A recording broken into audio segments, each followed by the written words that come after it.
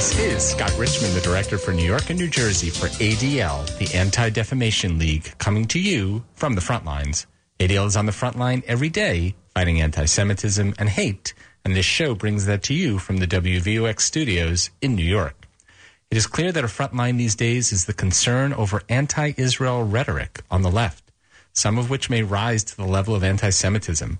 It is particularly concerning when we hear this from government officials.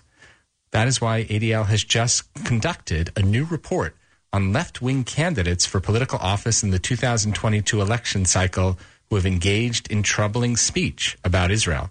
Who are they? What did they say? And how concerned should we be is the subject of today's show. I've asked the report's author to join me. His name is Justin Finkelstein, and he is an analyst in ADL's Center on Extremism. This is not his first appearance on the show, so we say welcome back, Justin, to From the Front Lines. Hi, thank you for having me back. Good to be here. So I want to start by asking if I got that right, Justin. Is this basically a report on candidates on the left who have said troubling things about Israel? Yeah, you got it pretty much right. It's folks on the left who are running in the 22 election cycle who have said concerning things and sometimes that can play into anti-Semitic tropes. What would you characterize as troubling? After all, many people criticize Israel, including many Israelis, just like many Americans criticize U.S. policy or actions. What kind of behavior rises to the level to make it into this report?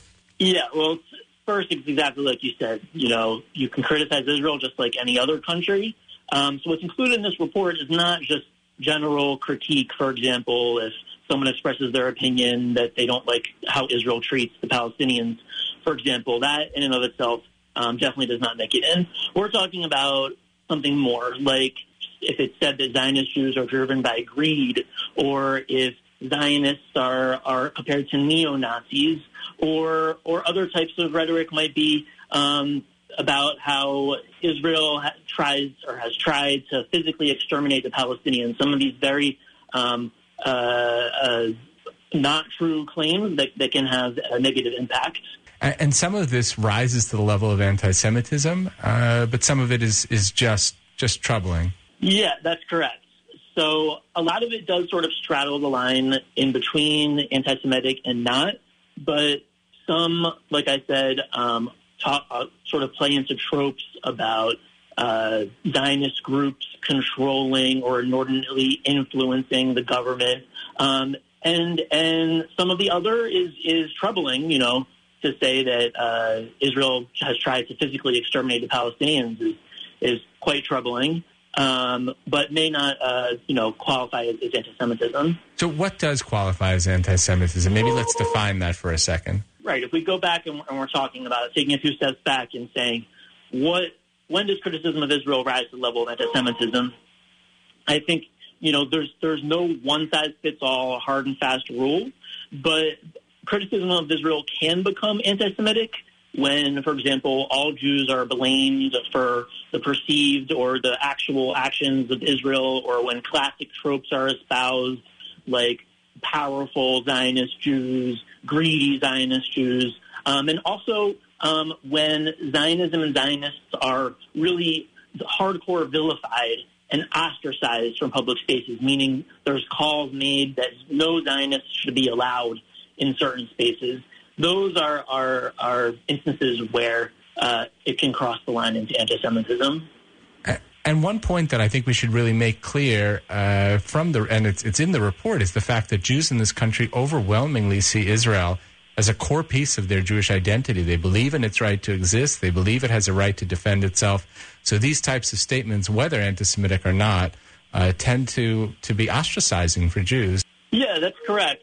Poll after poll has shown that American Jews, a majority of American Jews, feel a sort of attachment to Israel as part of their Jewish identities.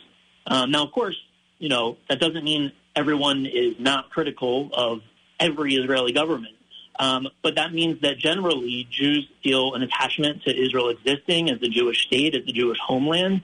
And so when that sort of just fundamental connection is attacked, just of the mere support for Israel's existence, for example, by calling Zionists neo-Nazis, which is essentially saying that anyone who thinks Israel should exists as a Jewish state is a neo-Nazi, that is very, very troubling, like you said. You know, the report does not just give examples of behavior. We've been talking a lot about anti-Semitic behavior or troubling behavior. It also names names. Can you tell us about some of the more problematic candidates and what they specifically said? Yeah, sure. So there's Marco Amaral, who's running for California State Superintendent of Public Instruction, who has said and then reaffirmed his belief that Zionists are just as bad as neo-Nazis. That's a direct quote. And also that Zionism is a death cult. That's also a quote. So, it goes back to what we were just saying about how that is really a fundamental attack on the vast majority of Jews. Then there is Matthew Ho of the Green Party running for U.S. Senate in North Carolina, who has said that it's AIPAC's overwhelming purchasing of politicians. That's a direct quote. That is the reason why the United States supports Israel.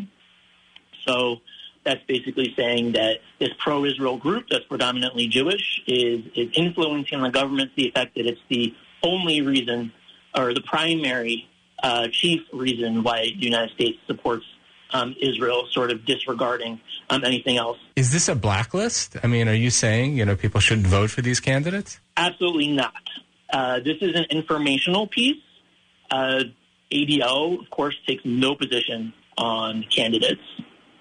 I should point out that ADL did a study of right-wing 2022 candidates, people who espouse extremist right-wing views, and that was released in January and was the subject of an earlier show.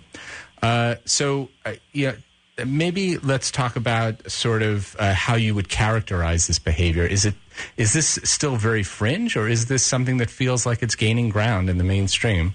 Some of it is gaining ground in the mainstream. I think some of this rhetoric about Israel being of a piece with white nationalism, which, sort of pits Jews into the same bucket as white nationalists, which is very, at the very least, ironic, because in America and throughout the world, Jews are victims of white nationalism.